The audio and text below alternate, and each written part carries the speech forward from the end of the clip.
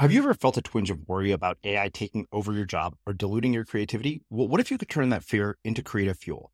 We've just published an amazing new ebook called The 4 Keys to Success in an AI World, and this is more than just a guide. It's a deep exploration into the human skills that AI can't touch, the skills that are essential for standing out and thriving, no matter how much technology evolves. We're talking about real differentiators here, like creativity, emotional intelligence, critical thinking, and much more. Inside, you'll find actionable insights and strategies to develop these skills, whether you're a creative person, a business person, or just simply someone who loves personal development. This isn't a story about tech taking over. It's a story of human creativity thriving alongside AI. Picture this, AI as your creative co-pilot, not just as a tool, but a collaborator that enhances your unique human skills. The 4 Keys ebook will show you exactly how to do that and view AI in a new way that empowers you instead of overshadows you. Transform your creative potential today. Head over to unmistakablecreative.com/4keys. Use the number 4, KEYS. That's unmistakablecreative.com/4keys and download your free copy.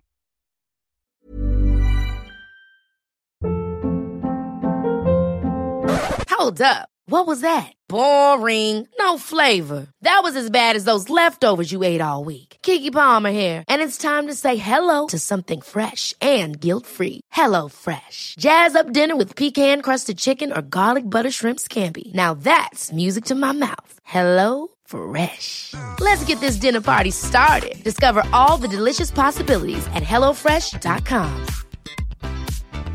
Quality sleep is essential. That's why the Sleep Number Smart Bed is designed for your ever-evolving sleep needs. Need a bed that's firmer or softer on either side? Helps you sleep at a comfortable temperature? Sleep Number Smart Beds let you individualize your comfort, so you sleep better together. J.D. Power ranks Sleep Number number 1 in customer satisfaction with mattresses purchased in-store. And now, save 50% on the Sleep Number Limited Edition Smart Bed for a limited time. For J.D. Power 2023 award information, visit jdpower.com/awards. Only at a Sleep Number store or sleepnumber.com. Here's a cool fact. A crocodile can't stick out its tongue. Another cool fact, you can get short-term health insurance for a month or just under a year in some states.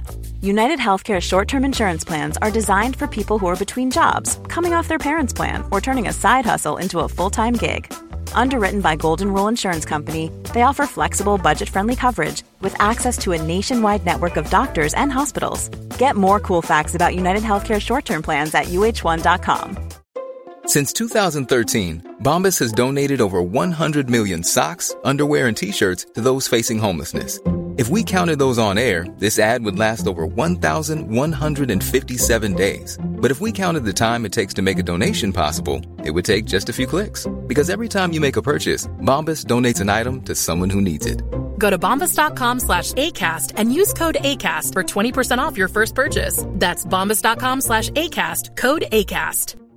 Many of us have those stubborn pounds that seem impossible to lose, no matter how good we eat or how hard we work out. My solution is PlushCare. PlushCare is a leading telehealth provider with doctors who are there for you day and night to partner with you in your weight loss journey. They can prescribe FDA-approved weight loss medications like Wegovy and Zepbound for those who qualify. Plus, they accept most insurance plans. To get started, visit plushcare.com/weightloss. That's plushcare.com/weightloss. As creators, we're always on the move. Whether it's a live podcast event, a pop-up shop, or a workshop, we're constantly interacting with community, and that's where Tap to Pay on iPhone and Stripe comes in. Imagine this. You're at a live event, a listener loves your merch, or a participant wants to sign up for your course on the spot. With Tap to Pay on iPhone and Stripe, you can accept their payments right there and then, right from your iPhone, so there's no extra hardware or no delays. Total game changer. It's not just for creators. Any business owner can do this. It's about making transactions smoother and much more personal, growing your business in your way. We've been using Stripe for our products and courses for a long time, and now with Tap to Pay on iPhone, you can take your business to the next level too. So visit stripe.com/tapiphone to learn more. Remember, folks, with Tap to Pay on iPhone and Stripe, your business is always at your fingertips. Alrighty. Hey, everybody. Welcome back to the Unmistakable Creativity Hour. I think I finally decided, because today's topic is not about productivity. So the Unmistakable Creativity Hour, I think, is a good decision because it allows us to cover a wide range of topics. And as we mentioned last week, as we made a decision at the end of the episode about decision making, this week we decided the topic that we want to cover is failure and learning from our mistakes. So, Gareth, full confession, I had a massive failure while we were recording last week's episode. Oh no, what happened? So, you know how we were talking ironically about good habits and bad habits, and we drank a couple of glasses of wine. Yeah, when bad I woke habit, up the for next sure. morning, I realized I had drank more than a couple of glasses of wine. And I don't know about you, but at 44, a hangover is really not pleasant. So that was my big failure last week. Okay, I'm glad to hear you say that, because apparently we both had a little too much of the sauce last week. Because, we must have just really let loose and had too much fun in that episode, because I woke up on Thursday in pain, bro. Yeah, me too. Good. In pain. Yeah, no, trust me. I was just like, oh my God, this is really not what I expected. I didn't realize that. Ironically said as we both reached for our glasses of wine. Yeah. But that's okay. Okay, hey, listen, last time we learned I was from too our failure. deep. Yeah, I was too deep. And I've learned from my failure. This time, this is my first glass. We're kicking off. I wish I could relatively sober. So one of us learned from his failure. It's something. It's a start. We should put this disclaimer out: is that this segment will rarely be substance free. Oh, good. The only reason you got me here was because you promised me that we could have a happy hour together. Yeah. That we would have. But the only difference being it's being recorded as opposed to what you and I would just normally do on Zoom. Our abuse is being documented for the world to hear. Oh, good. I'm sure someone somewhere is going to use this against us at some point. Russell commented on my other substance of choice when he actually wrote in. Yes.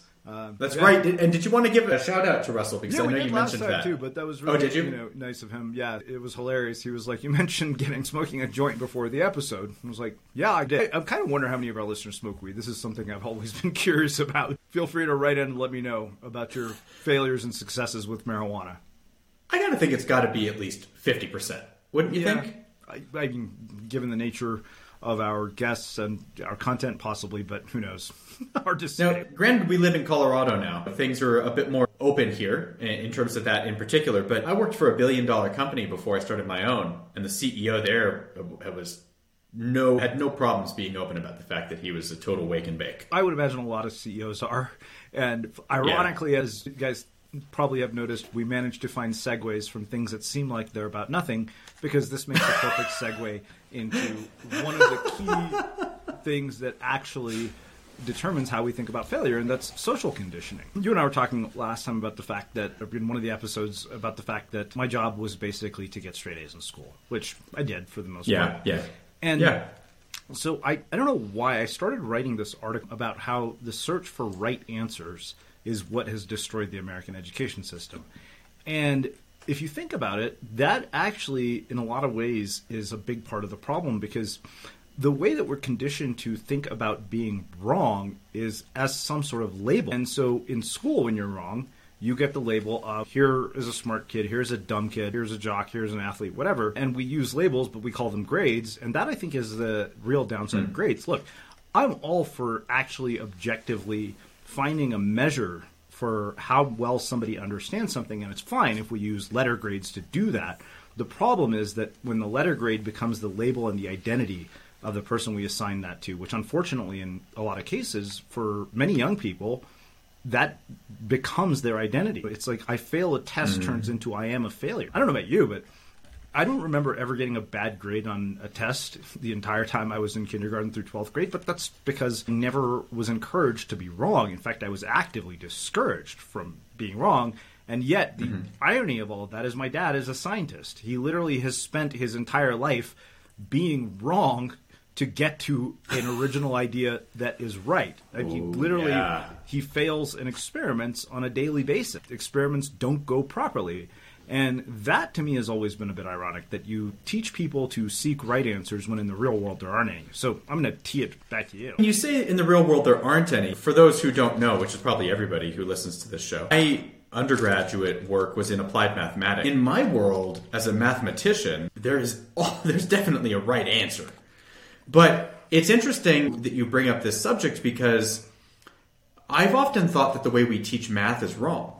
Yeah. Because if you think back about like the true mathematicians of yesteryear, right, hundreds of years ago, who gave us the foundational building blocks of math that we use still today, they thought differently. They came at everything very creatively. And today math is taught, and it's like, this is the process, this is how you do the thing, and now do it 80 times until the pencil is worn into your finger and you get that indentation because you've done the long division problem so many times and you've wasted a tree iterating this crap. And it's like, of course, the greatest irony of that is and I don't mean to suggest that it's not important to know how to do long division. I think that's a great skill that probably everyone should have. But we also have calculators. So like the last time I did long division by hand, could I do it? Yes, because I iterated it a bazillion times. But you know, why? I think you bring up a really interesting point, particularly about math, because there's this sort of pervasive belief with Indians that my dad would always tell me when I would get bad grades in English because I was a dick to the English teacher. I literally told the guy he was fat in front of the class.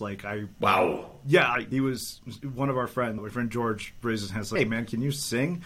And I basically said, "Of course he can sing. Haven't you seen Pavarotti? Fat people have great vocal cords." Wow! Yeah. And needless to say, I probably didn't deserve an A after that. If a kid said that to me, I might probably be like, yeah, fuck you. What grade was this in? This was at North, my sophomore year. Oh my gosh. And I totally know who you're talking about. I won't call him out.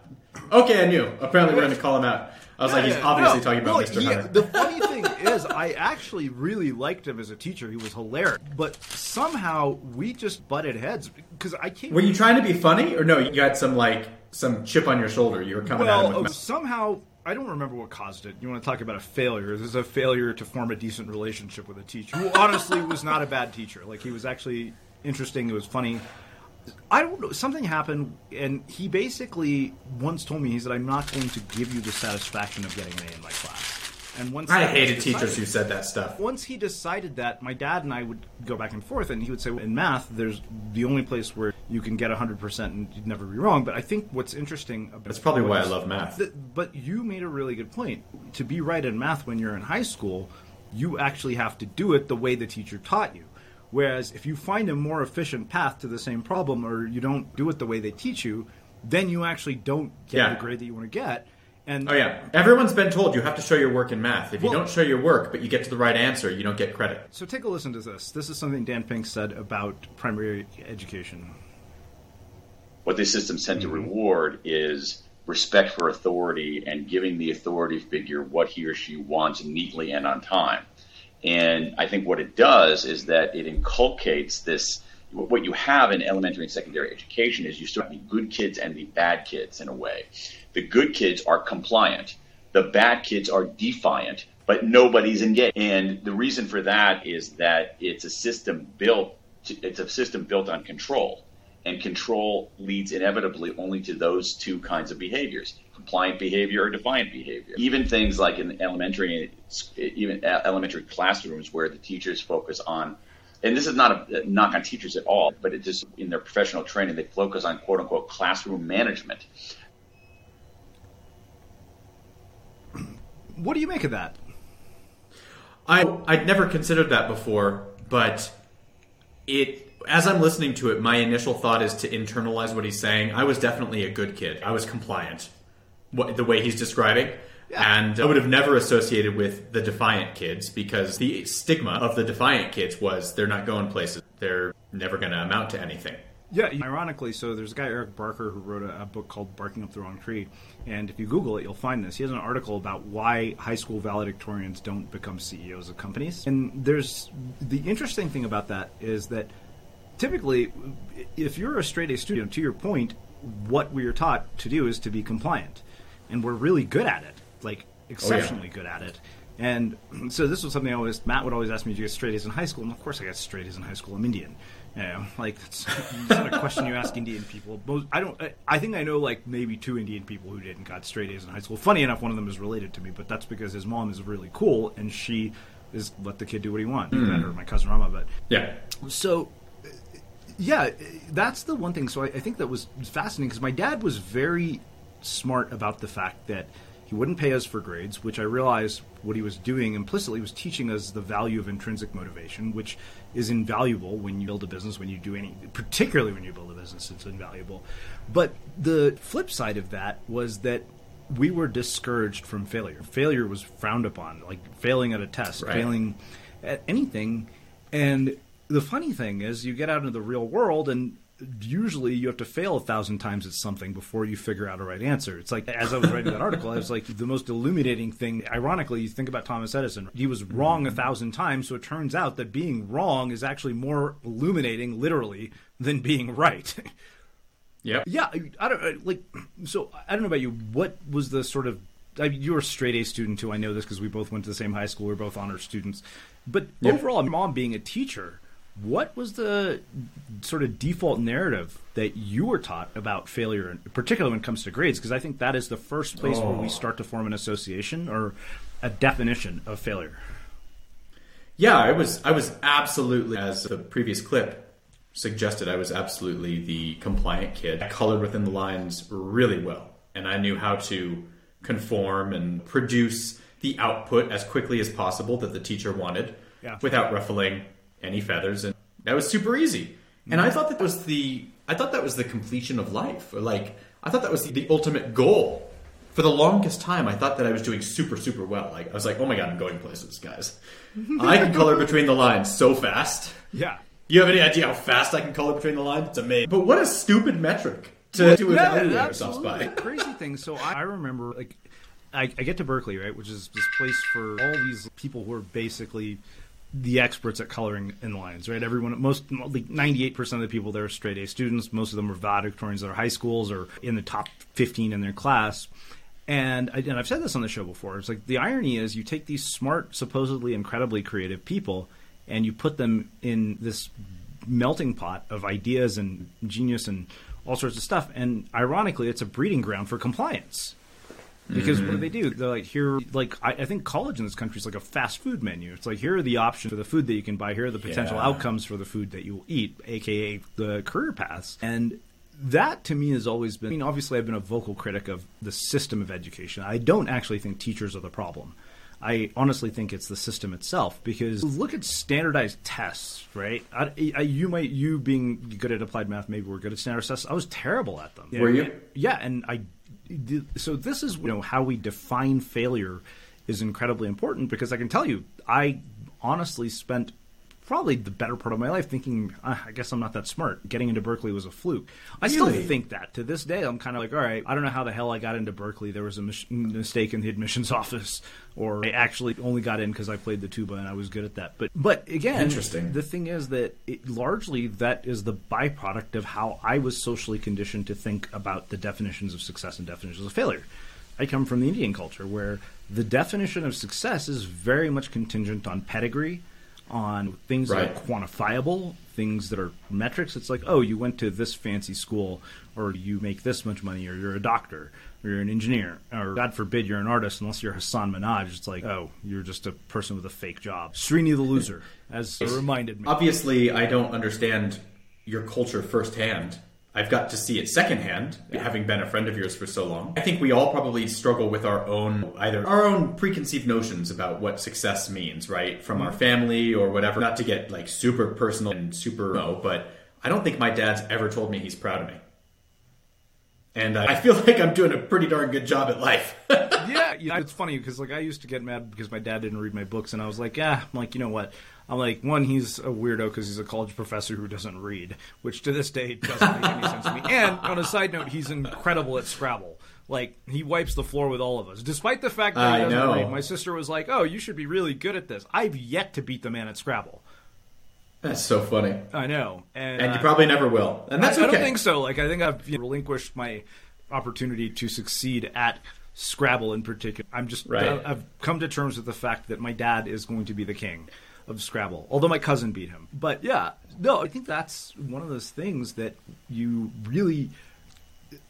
it's really detrimental, unfortunately, that we use this stigma with failure, and yet often it's funny because Will Smith in his biography said in school you learn the lesson and you take the test. In life, you get the test and you learn the lesson.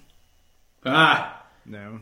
That's a smart thing to say. It's true, right? It is true. And so I thought it would be fun is to look at our personal failures first. Obviously, sounds like so much fun. Minus our hangovers. I was thinking about them from the standpoint of relationships, and then professional failures. And my professional failures are very simple. We can sum it up in one sentence. I've been fired from every job I've ever had. That's it. Yeah. Well, that's one part of my career that we can sum up. That should just literally be the headline on my resume. How people have a headline on their resume, I should just put that at the top and be like, I've been fired from every real job I've ever had. Yeah, but the funny part is, why would a guy like you or me ever have a resume ever again? Resumes are becoming more and more worthless. Like, we should actually do an episode on building a career portfolio and why resumes are useless. That actually should be our next episode. Yeah, that's a fun idea. If you guys are listening and think that's a good idea, let Srini know, and we'll put that on the docket for next time. It would be kind of cool, actually. You could build like a one-page, simple website that showcases all of your achievement, professional achievements. But not only that, forget a website. So let me tell you, this is the mistake that people made. And speaking of failures, this was my first big online failure. You know about this probably because you read Unmistakable. Some people might, and because I've mentioned this. But I got out of business school. Yeah, everybody was trying to find unique ways to find a job. And I'm like, all right, cool. This girl, Jamie Verone, has been a guest on our podcast. She started Twitter Should Hire Me. I'm like, perfect. I'm going to start 100 reasons you should hire me. You know why I failed? I couldn't come up with 100 reasons why anybody should hire me. But more importantly, that proved to me the most important thing of all, which was that I didn't have any tangible evidence of my skills. It was just my bullet points on my resume. So not just your achievements, but tangible evidence. Yeah. But we'll come back to that because that's another episode. We'll do an entire episode. Another episode. So, yeah, that like I said, every time we seem like we're going in a direction that doesn't seem to be leading to a point, we can always tie it back. So that was a perfect example of a failure, and I learned a lot from that failure. Exactly. I learned numerous things, which we'll talk about, but let's start with some personal failures. You want me to go? All right. Yeah, go for it. My adult life did not go as planned. That's an understatement. I think I'm probably speaking for pretty much every human out there. I have this idea in high school of who we're going to become. But yeah, I had over a 4.0, graduated high school near the top of my class. Thought I would apply to the Air Force Academy, which is West Point for the Air Force. Got all the stuff, everything all settled, my congressional nomination, all this stuff. And then got in a gnarly car accident in the last month of my senior year. Not at fault. Some other guy drove right into us. I went through exploratory surgery, suffered from some PTSD after the fact. So I don't count that as a failure because it's not something that I did that led to that, but it caused a major hurdle. Obviously, I didn't wind up going to that school. Not that they accepted me anyways. So I wound up going to community college, which was a huge blow to my ego because I thought of myself as, well, to be blunt, I was arrogant as hell. So obviously that part's not changed. Every other 17-year-old, it seems like we can't stop picking on 17-year-olds. Like you think, hey, that's what we do here. It's like if you're 17 and you have high self-esteem, come to listen to this show. We're gonna beat you down, teach you. Even if you're the valedictorian of the high school when you're 17, you're probably not as smart as you think you are because the real world is going to kick your ass. So many times over, and I'm sure everybody over the age of 25 is listening to this, going, "Wow, yeah." Life is going to kick you, and it's going to kick you again. So get ready, because here we go. Yeah. There's no other way about it. And that's why I really resonate with this topic that you picked for us tonight, because you have to learn how to get up after you've been kicked down. Yeah. It's the most important characteristic that a human can have. I seriously believe, better than even brains is grit. Yeah. Grit has got to be the most unimpressive. Nobody talks about it, I feel. Well, not only that, because the problem is with the media we consume, right? Look, literally should be called, here's my fuck you highlight reel. Yeah. Oh, jeez. Facebook's a joke. Yeah, but all of it is. Yeah, but the thing is, nobody is like, I'm failing at this, I'm failing at that, I bombed at this. Who would basically be like, I got an F on this test. You know what the problem is? We should do an Instagram campaign called Bad Grades.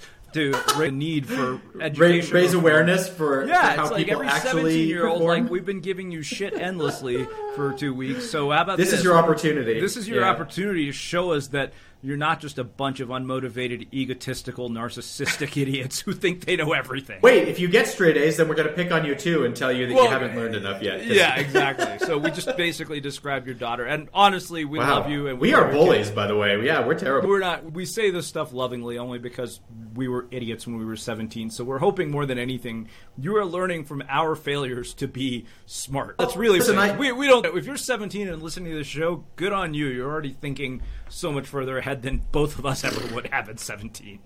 Undoubtedly. I was certainly not looking inwardly at 17 thinking about how I could improve myself. Yeah, no, of course. But my daughter just got into her top choice school, by the way. I didn't tell you yet. Congrats. But yeah, she thought she was going to her backup, but no, she just accepted an offer from her top choice, so she'll be very cool. She'll be heading on out. Yeah, so I think that makes a nice segue to talking about something that Dan Pink talked about. We're talking about college education. We talked a little bit about compliance, but there's something he said in our episode that really struck me. Take a listen. What you're incentivized to do is become a narrow and narrow spectrum. And so as a consequence, the undergraduate education that's offered is very rarely cross-disciplinary. And yet when these young men and women go out into the world, all of the problems and issues they confront are inherently multidisciplinary. I've never gone out into the world, and anything that I've done in my 50 plus years on this planet, or let's say my 25 years in the workplace, I've never had a problem come to me and say, hello, Dan, I'm an English problem. I'm a math problem. I'm a social studies problem. It comes to me, it's like, this is a big honking problem. It's not clearly stated. It doesn't have a single right answer. Wow. Yeah, it's so true, though. So, like, business school is a great example of this. You and I both went to business school. And there's something that Naval Ravikant said in his podcast on how to get rich without getting lucky, which honestly is literally the only podcast I've probably listened to at least 10 times because it's just packed with so many gems. But he said, like, in the real world, there are idiosyncrasies that express themselves that don't. So, like, in theory versus practice. So starting a business is a great example of this because what do? You go to Harvard Business School or whatever business school, you read case studies, and in a case study, all the variables are static. They don't account for variable change. They don't account for the fact that sometimes you'll hire idiots or you'll have to work with stupid people. Although, funny enough, when we were doing the class on organizational behavior, or some class, I had to actually work with idiots who couldn't even give a presentation in proper English. It was amazing. And you know what? And it was people who were born and raised here, who were educated here. And when I knew what you meant. I had those people in my classes too. Yeah. You're talking about a failure. That honestly, it's like, how are you a person who was once in human resources and you can't articulate a clear sentence during a presentation grammatically with proper grammar, which my lack of. It's funny that you say that's from organizational behavior. Anybody who has an MBA has had to take an organizational behavior class, and it is the absolute worst class through the whole program because every single person, it's like the DMV of government. It's like the absolute worst. So here's the irony of that class. It's the class that everybody hates, and yet when you get out of the real world, ends up being one of the most useful. You're talking about Maslow's hierarchy of needs constantly, and you're like, oh my gosh, that was that class I hated. Unmistakable Creative, I feel like, has been like a version of that class, way more interesting with better teachers. But yeah, absolutely, that's so true. You think about this whole idea of failure in business and failure, creative endeavors, failure. There are no right answers. So let's talk about our professional debacle. At this point, we're going to have to let people know about the businesses that you're ashamed of, unfortunately. But that's okay. Sure. So let's talk about that. I remember, so just to give people a background, what were you doing before you started these 5 businesses that failed? I honestly think it was 4 businesses that failed, but I was in grad school when I started my first business, and it was an Amazon reselling business. And that was successful. It did pretty well. I found that I could take $5,000, go to Best Buy, and buy a bunch of DVDs and sell them on Amazon for $7,500. Yeah.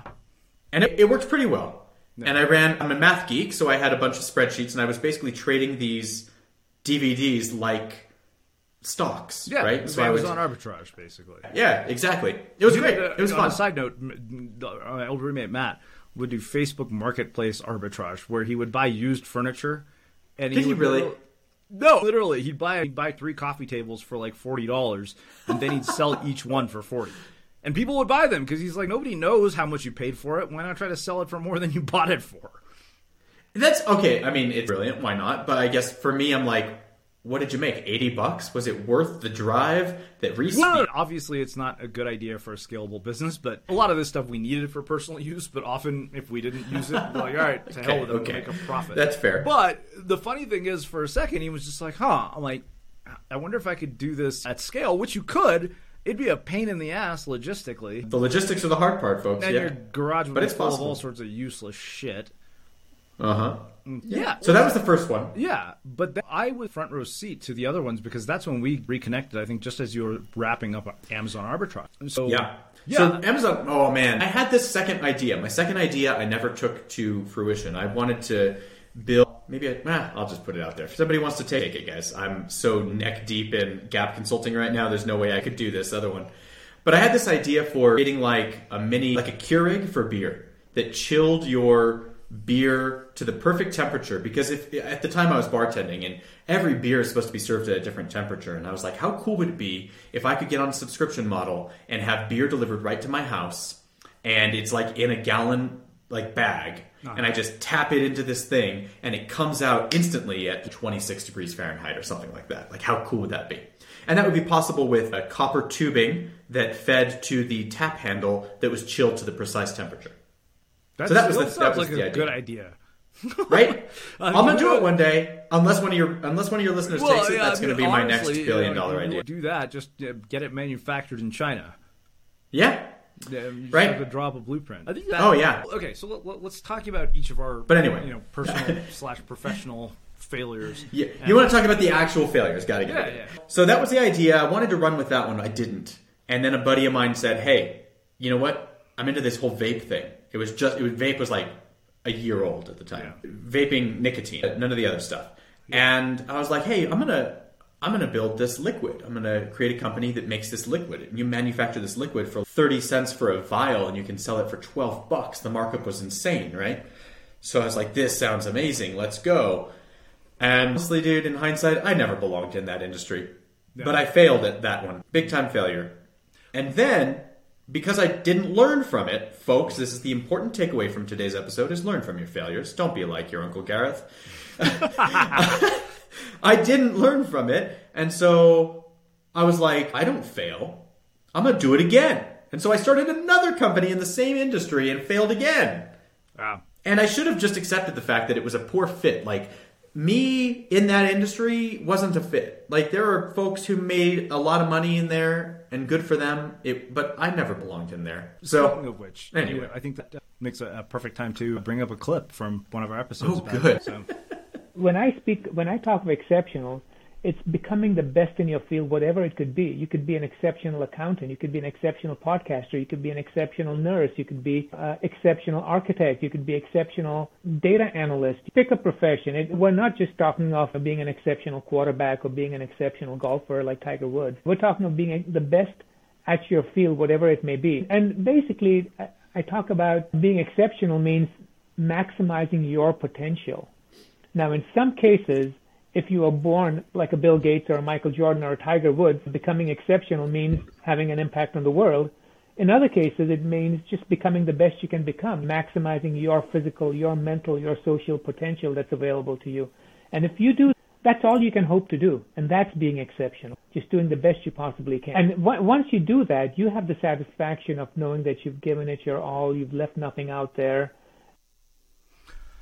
Yeah, that in particular struck me because Kumar Mehta was our first guest of this year. He wrote a book called Exceptionals, How the Best Become the Best, and You Can Too. And one thing that I really appreciated about what he wrote about in that book was the importance of acknowledging your limitations to prevent failures. Because to your point, you just said this wasn't a fit for you. Yeah. And for me, the funny thing was that part of the reason this podcast started was because Sid Zavara, the first co-founder of the podcast, said, you're a really average writer, more or less, despite the fact that I got a book deal. But he said that your interviews are what you're good at. That's the thing that's going to make you stand out. So I knew the probability that I would succeed was so much higher if I had chosen that path. And I think that's one thing that is important is paying attention to either implicit or explicit feedback. In my case, I got very explicit feedback. For you, it was implicit. It's like, wait a minute, I've done this twice, and both times I've failed.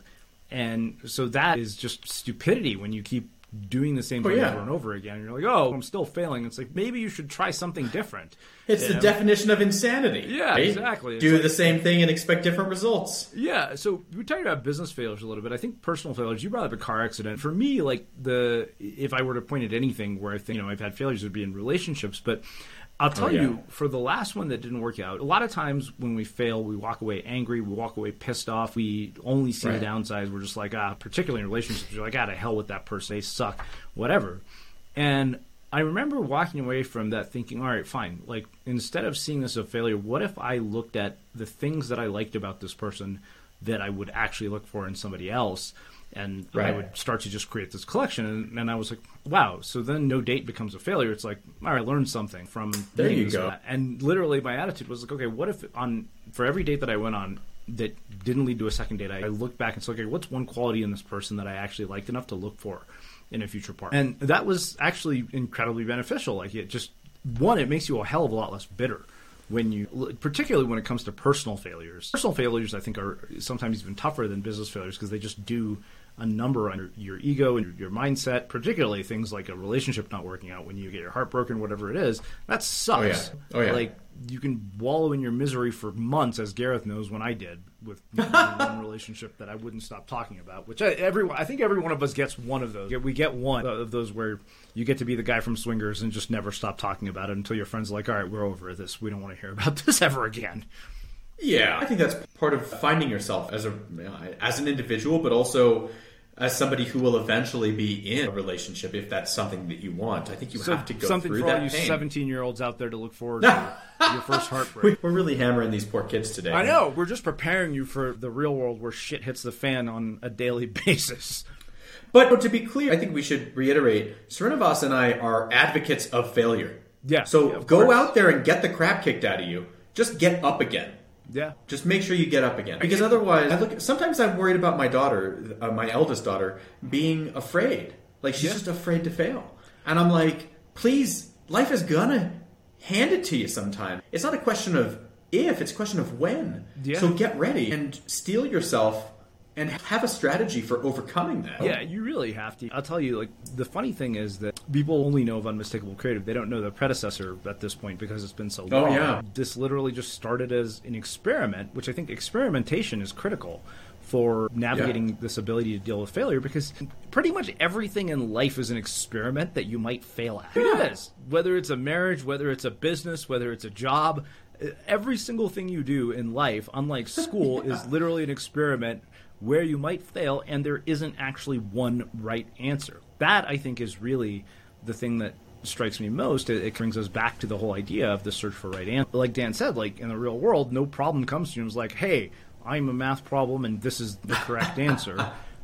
I don't know about you. The thing is, the funny thing is that I always think that most people would learn more from starting a lemonade stand than they would from getting a Harvard MBA, because on a lemonade stand, you have to deal with shit. So I remember writing this ridiculous piece about how a lemonade stand in the real world, in business school, a lemonade stand is, hey, cute kid, sell some shit in the driveway, you buy it from him, kid gets an allowance, his parents teach him the value of a dollar. In the real world, here's my crazy example. Yeah. All right, so we're talking about lemonade stands, and on a semi-related side note, do you have any small businesses that you started when you were a kid, Gareth? Yeah, actually, I haven't thought of this in like 2 decades. Marbles were huge when I was in elementary school. Did you ever play marbles? Yes, and I'll tell you, I feel terrible about this. Talk about moral regrets. So now that we're talking about what did you do, Srini? What did you do? All right, so I don't know. So there were numerous ways that you could play marbles. This was when I was in 2nd grade, right? Yeah. One was like, you use your marble to hit the other person's marble, and then you got the marble. You got to keep it. Yeah. So there's another version, and I don't know why this version even made any sense, because inevitably the person who went first would win, and the person who went second would fail. There's no way for the second person to win. So there's a version called eye drops, which literally, if you can drop your marble on top of the other person's marble, you get to keep it. Okay.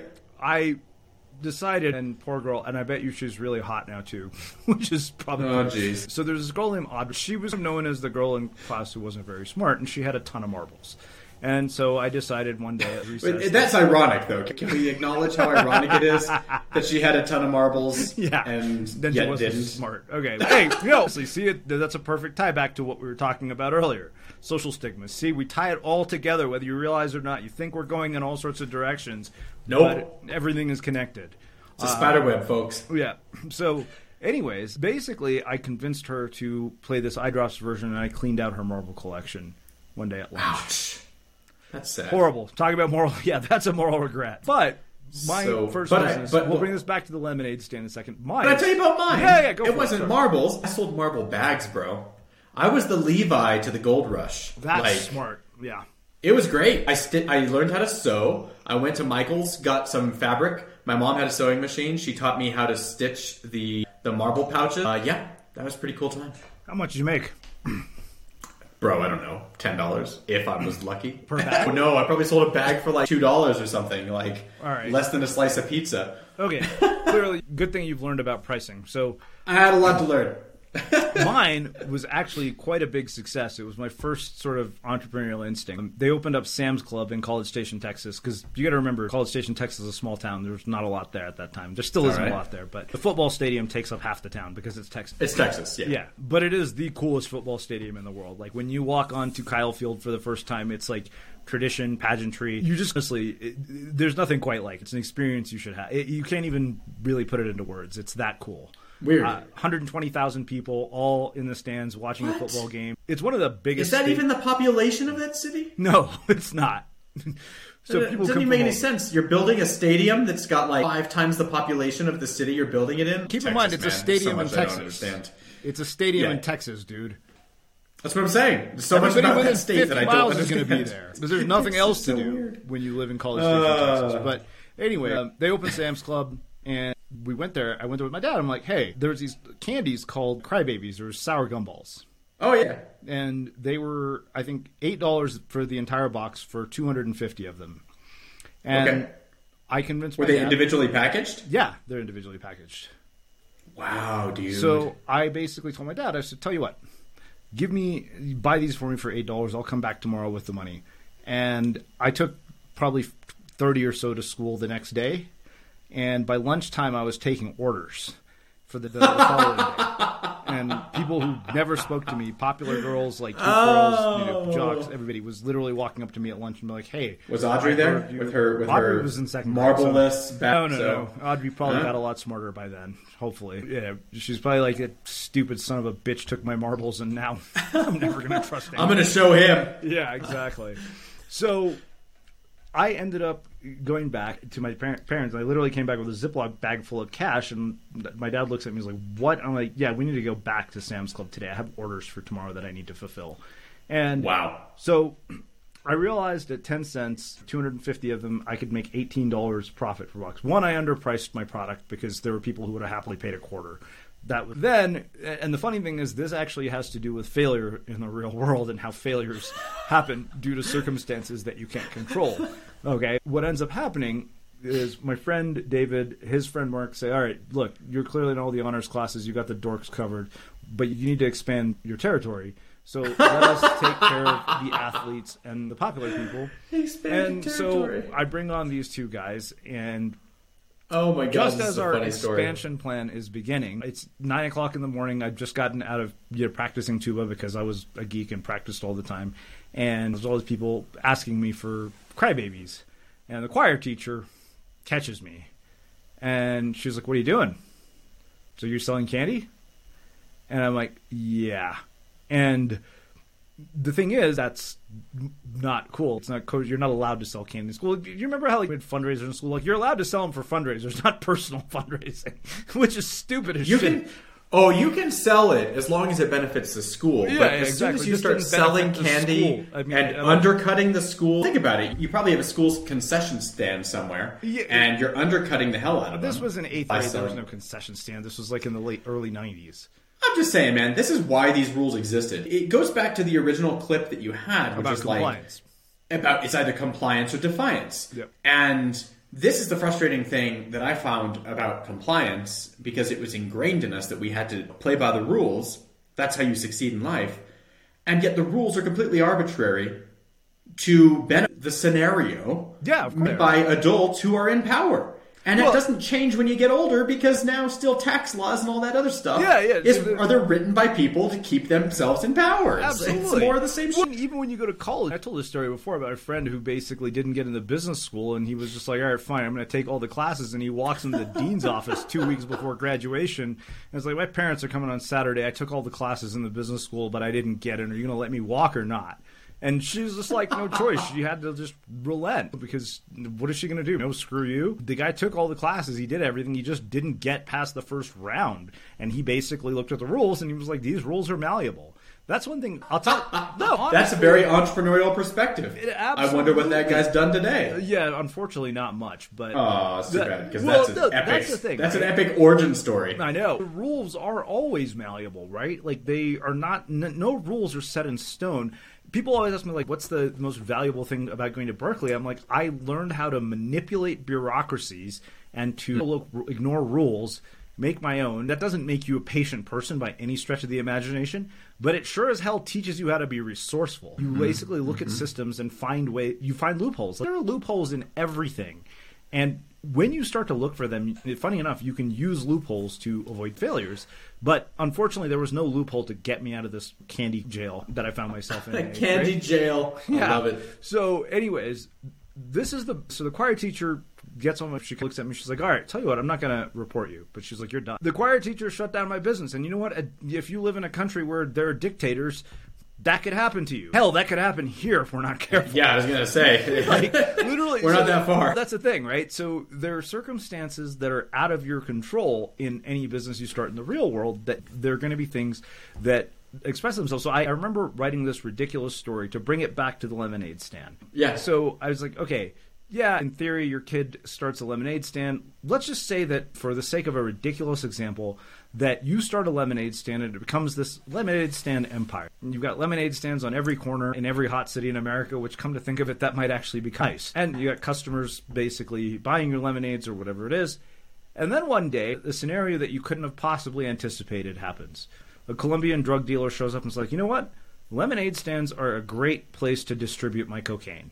Because there's high traffic, lots of people, and who knows, maybe many of them want to do cocaine. And you, as the business owner... You got a real thing for cocaine. This is 2 out of 3 episodes, man. That's what happens when you watch Narcos too many times.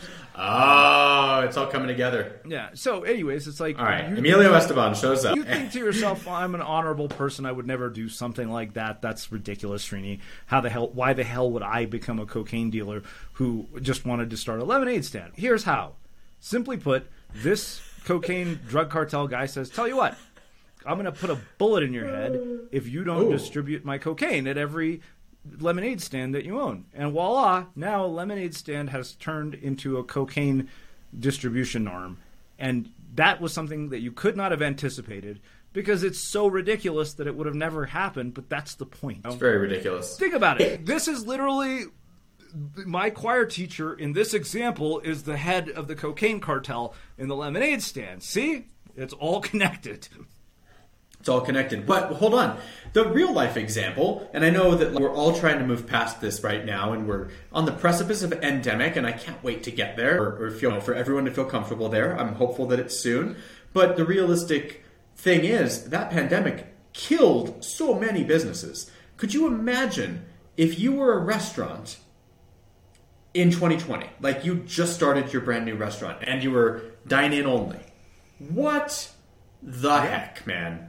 Like, how could you even? There's no way you could have anticipated that. And that's the thing. And that's why when you look at planning and procrastination as a way to mitigate failure, it usually doesn't work, primarily because there are going to be variables that you cannot anticipate, circumstances you can't control, and events you can't predict. That's just the reality of running a business, that's the reality of doing anything, which is pretty much everything in the real world, where there's no clearly defined path and no actual right answer. Think about it. Like, you've been wrong once about being married and you're right the second time. Like, that's a big deal. Yeah. And that is an example of, okay, I had to be wrong to learn what was right. Clearly, I haven't learned what is right, seeing as the fact that I still have, yet to make a relationship work. I also ended relationships where I knew, I was like, there's no way this is going to work. Yeah, see, I think you're not giving yourself enough credit there.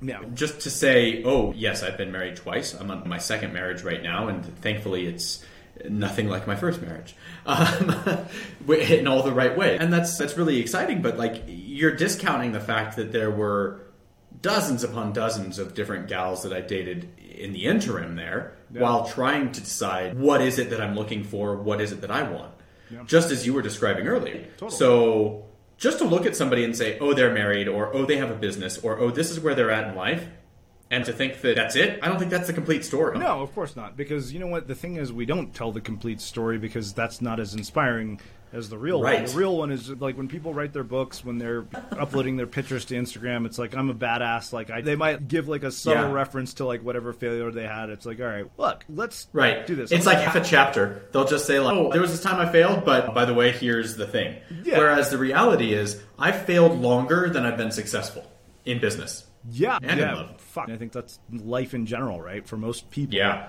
It's like, oh, great, I'm 90. I finally figured it out. Shit, too bad. I'm going to die tomorrow. Oh, man, I can't move anymore. Exactly. Okay, so that's actually a good point. That, funny enough, makes a nice segue to talking about age is one of the perceived limitations that I think prevents people from trying often. And so one thing that I think happened, which we'll talk about age here in a second, but let's get back to this idea of what happens when people let fear of failure becomes fear of trying. Because I've seen this happen to a lot of people, where they basically fail the first time, and they're like, all right. And you know what? Like, a lot of people fail their first businesses. Like, it doesn't work out. And often it doesn't work out for numerous reasons, which we'll talk about here in just a second. But for a lot of people, that first failure defines them. And there's this thing that Greg Hartle, my old mentor, used to say, which always stayed with me, and I think was literally the lesson I think he wanted to drill into my head ad nauseum. And that was, your temporary circumstances are not your permanent identity or your permanent reality. It's my favorite thing he ever said. That right there is advice that literally, like, if I were to get say it again for the people in the back. Yeah, we'll actually bring clips back from his episode in one of our episodes. I wanted to today, we didn't have time, but your temporary circumstances are not your permanent reality. And he really summed it up beautifully when we had him as the speaker at our event, where he said, so often we take temporary things and we turn them into permanent things that prevent us from accomplishing the goals we want to accomplish, living the lives we want to live, and being as happy as we could be. Because truth be told, he came from a rough background, man. His father abandoned him, watched his best friend get shot in a drive-by when he was something like 13 years old, basically believing he was stupid, and yet he's one of the smartest people you'll ever meet. Like, his level of thinking is so intense, sometimes it's annoying to be around. It's a common theme tonight. People thinking they're dumber than they are. Yeah, honestly. Just saying, bro. It's like, if you're the valedictorian, you're not as smart as you think you are. And if you're the person who's not getting good grades in school for you 17-year-olds, you're maybe not as dumb as you think you are. So we insulted the valedictorians and we complimented the kids who think they're not smart. Granted, keep in mind, we're just basically insulting our younger selves because we were in the group of people who thought we were smart. We sure did. We thought we were so smart. But no, I mean, it's really one of those things, like, when you get that, you realize that that's what gives you the ability to get up again and say, okay, you know what? I failed. I'm not a failure. It's like when you mix up circumstance and identity, then that starts to define you as a person. And I said that, you know what, you can have one or two responses to a failure. You're either informed by it or defined by it. And if you're informed by it, you'll learn from it. If you're defined by it, then fear of failure becomes fear of trying. Yes. For me, I always knew that one day I would crack the code. Yeah. Like I really did. I was like, one day, man, I'm gonna figure this out. Yeah. Like, I know I'm going to. I feel like you're the same way. But you're the same way. Like, I know you might still feel like you haven't quite hit your full stride, but you still know that you're going to get there one day. Yeah. I had a podcast guest who once told me I would own a hockey team one day. I was like, Can I own in with you? Because right now you're far more in a position to buy a hockey team than I am. Not that either of us are anywhere near being able to buy one. That's one of my fuck you money dreams, is to own a sports team. I didn't know you'd include hockey in that. Look, if it's a basketball team, that would be ideal. Basketball, I'm guessing hockey teams are a little cheaper. I don't know, because they're in Canada too. But she literally told me, she was like, I remember I met up with her for lunch. She was Marie Forleo's head copywriter. And I remember she put up a Facebook status update. Just met Srini. I think one day he's going to own a hockey team. That's such a weird, random thing. Was she like a like a palm reader or something? No. She's like this brilliant copywriter. She's like one of the most pragmatic people you'll ever meet. But to me, that was one of those moments that just always kept me motivated when I was just like, you know what? It's like, yeah, I fucked up. But Laura Belgray says I'm going to own a hockey team. Here's the thing. like that. So this is actually...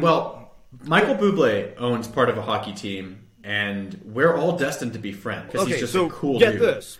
So Glenn Beck, when he met me, told me that he knew Michael Bublé.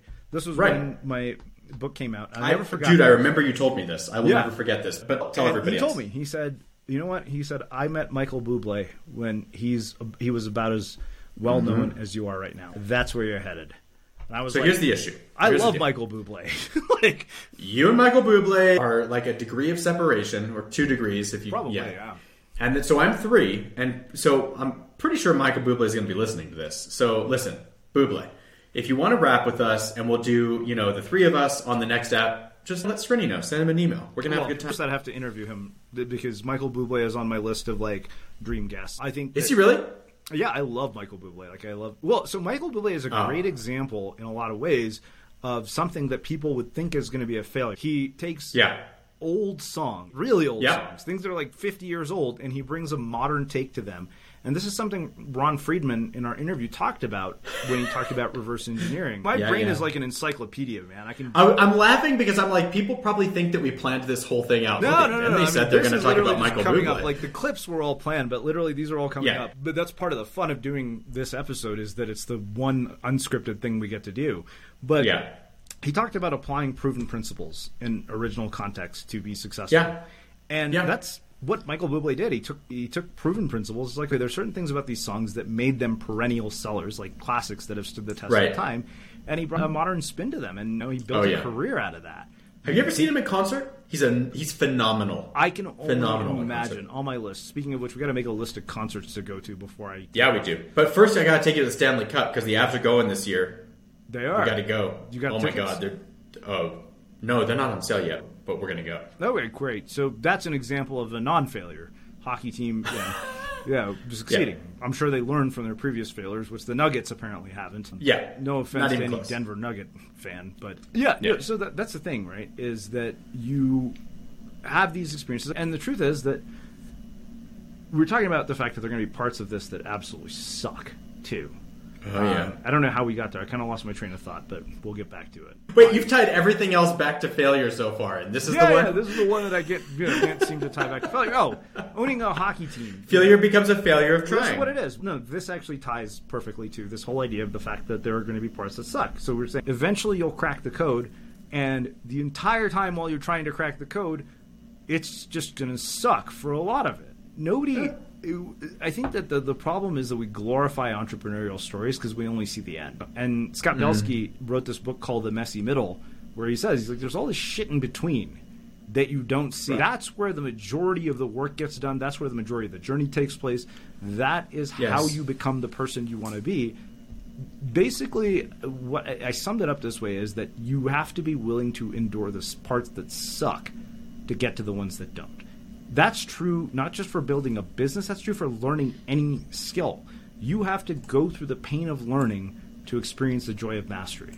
And I'll tell you where I had that insight was on the mountain. I was snowboarding, and this is my 9th year of snowboarding. And I remember I just hit the bottom of the hill. I'm like, wow, I'm flying down this hill.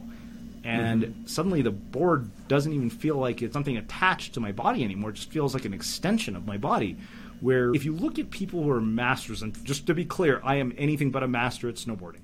There are a lot of listeners here who would basically leave me in the dust. I do black diamonds occasionally. So just to be clear, I'm using this as an example. I'm not saying that I have any level of You're not mastery. making any claim to your snowboarding skills. Claiming that I would be a master of snowboarding would get me all sorts of bullshit emails from black diamond level skiers. So I'm sure there are plenty of in our audience who I wouldn't even go skiing with. So kudos to all of you. If you want to come to Colorado, hit me up. We have really good skiing here. And Garrett's got some fresh pow. He won't get on the mountain with me, but... Yeah. Although, to be fair, Srini hasn't gotten on the ice with me yet, so I'm just saying. I'll get on the ice with you if you get on the mountain with me, but I'd have to be one-on-one. On the hockey rink? Yeah. Oh, that'd be fun. Look, we can rent out a sheet of ice for a day. It wouldn't be a big deal. You won't remember this. I know how to ice skate, dude. I know this. You told me this. I grew up in Canada. I'm going to have at least that going. Hold on, though. Like, I went to Roller City 2000 when I was in 3rd grade. That didn't mean I knew how to roller skate. I went to ice skated every day at PE in Canada, dude. Did you really? Yeah. See, my dad grew up in Canada, too. He's Canadian American, but born in Canada. That's what Canadian kids do for PE because it's cold outside. That's what he would tell me. Like, he's like, oh, yeah, I'm so good on ice skates. And I'm like, really? And in it's West been Edmonton 60 Mall, years. West Edmonton Mall, which is like the second largest mall in the world, there's an ice skating rink. So my parents would go shopping, and they would leave me at the ice skating rink, and I would just skate the whole time. So I'm actually a decent skater. So I probably have an edge on the ice that you don't on the mountain.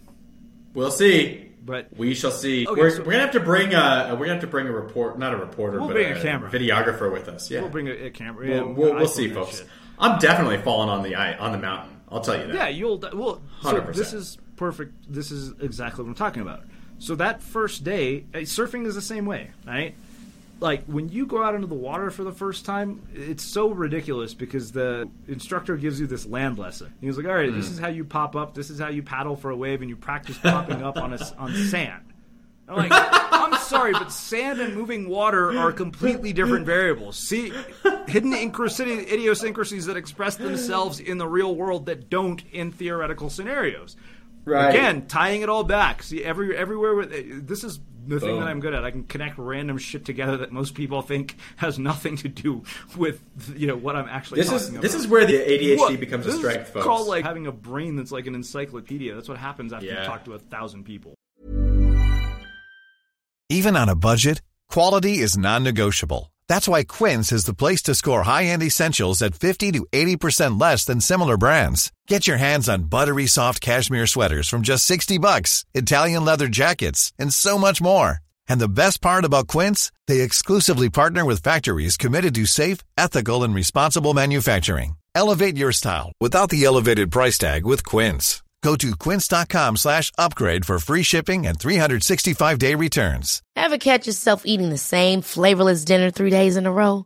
Dreaming of something better? Well, HelloFresh is your guilt-free dream come true, baby. It's me, Keke Palmer. Let's wake up those taste buds with hot, juicy pecan-crusted chicken or garlic butter shrimp scampi. HelloFresh. Stop dreaming of all the delicious possibilities and dig in at HelloFresh.com. Let's get this dinner party started. Even when we're on a budget, we still deserve nice things. Quince is a place to scoop up stunning high-end goods for 50 to 80% less than similar brands. They have buttery soft cashmere sweaters starting at $50, luxurious Italian leather bags, and so much more. Plus, Quince only works with factories that use safe, ethical, and responsible manufacturing. Get the high-end goods you'll love without the high price tag with Quince. Go to quince.com/style for free shipping and 365-day returns. Have you ever felt a twinge of worry about AI taking over your job or diluting your creativity? Well, what if you could turn that fear into creative fuel? We've just published an amazing new ebook called The 4 Keys to Success in an AI World, and this is more than just a guide. It's a deep exploration into the human skills that AI can't touch, the skills that are essential for standing out and thriving, no matter how much technology evolved. We're talking about real differentiators here, like creativity, emotional intelligence, critical thinking, and much more. Inside, you'll find actionable insights and strategies to develop these skills, whether you're a creative person, a business person, or just simply someone who loves personal development. This isn't a story about tech taking over. It's a story of human creativity thriving alongside AI. Picture this, AI as your creative co-pilot, not just as a tool, but a collaborator that enhances your unique human skills. The 4 Keys ebook will show you exactly how to do that and view AI in a new way that empowers you instead of overshadows you. Transform your creative potential today. Head over to unmistakablecreative.com/4keys. Use the number 4, KEYS. That's unmistakablecreative.com/4keys and download your free copy.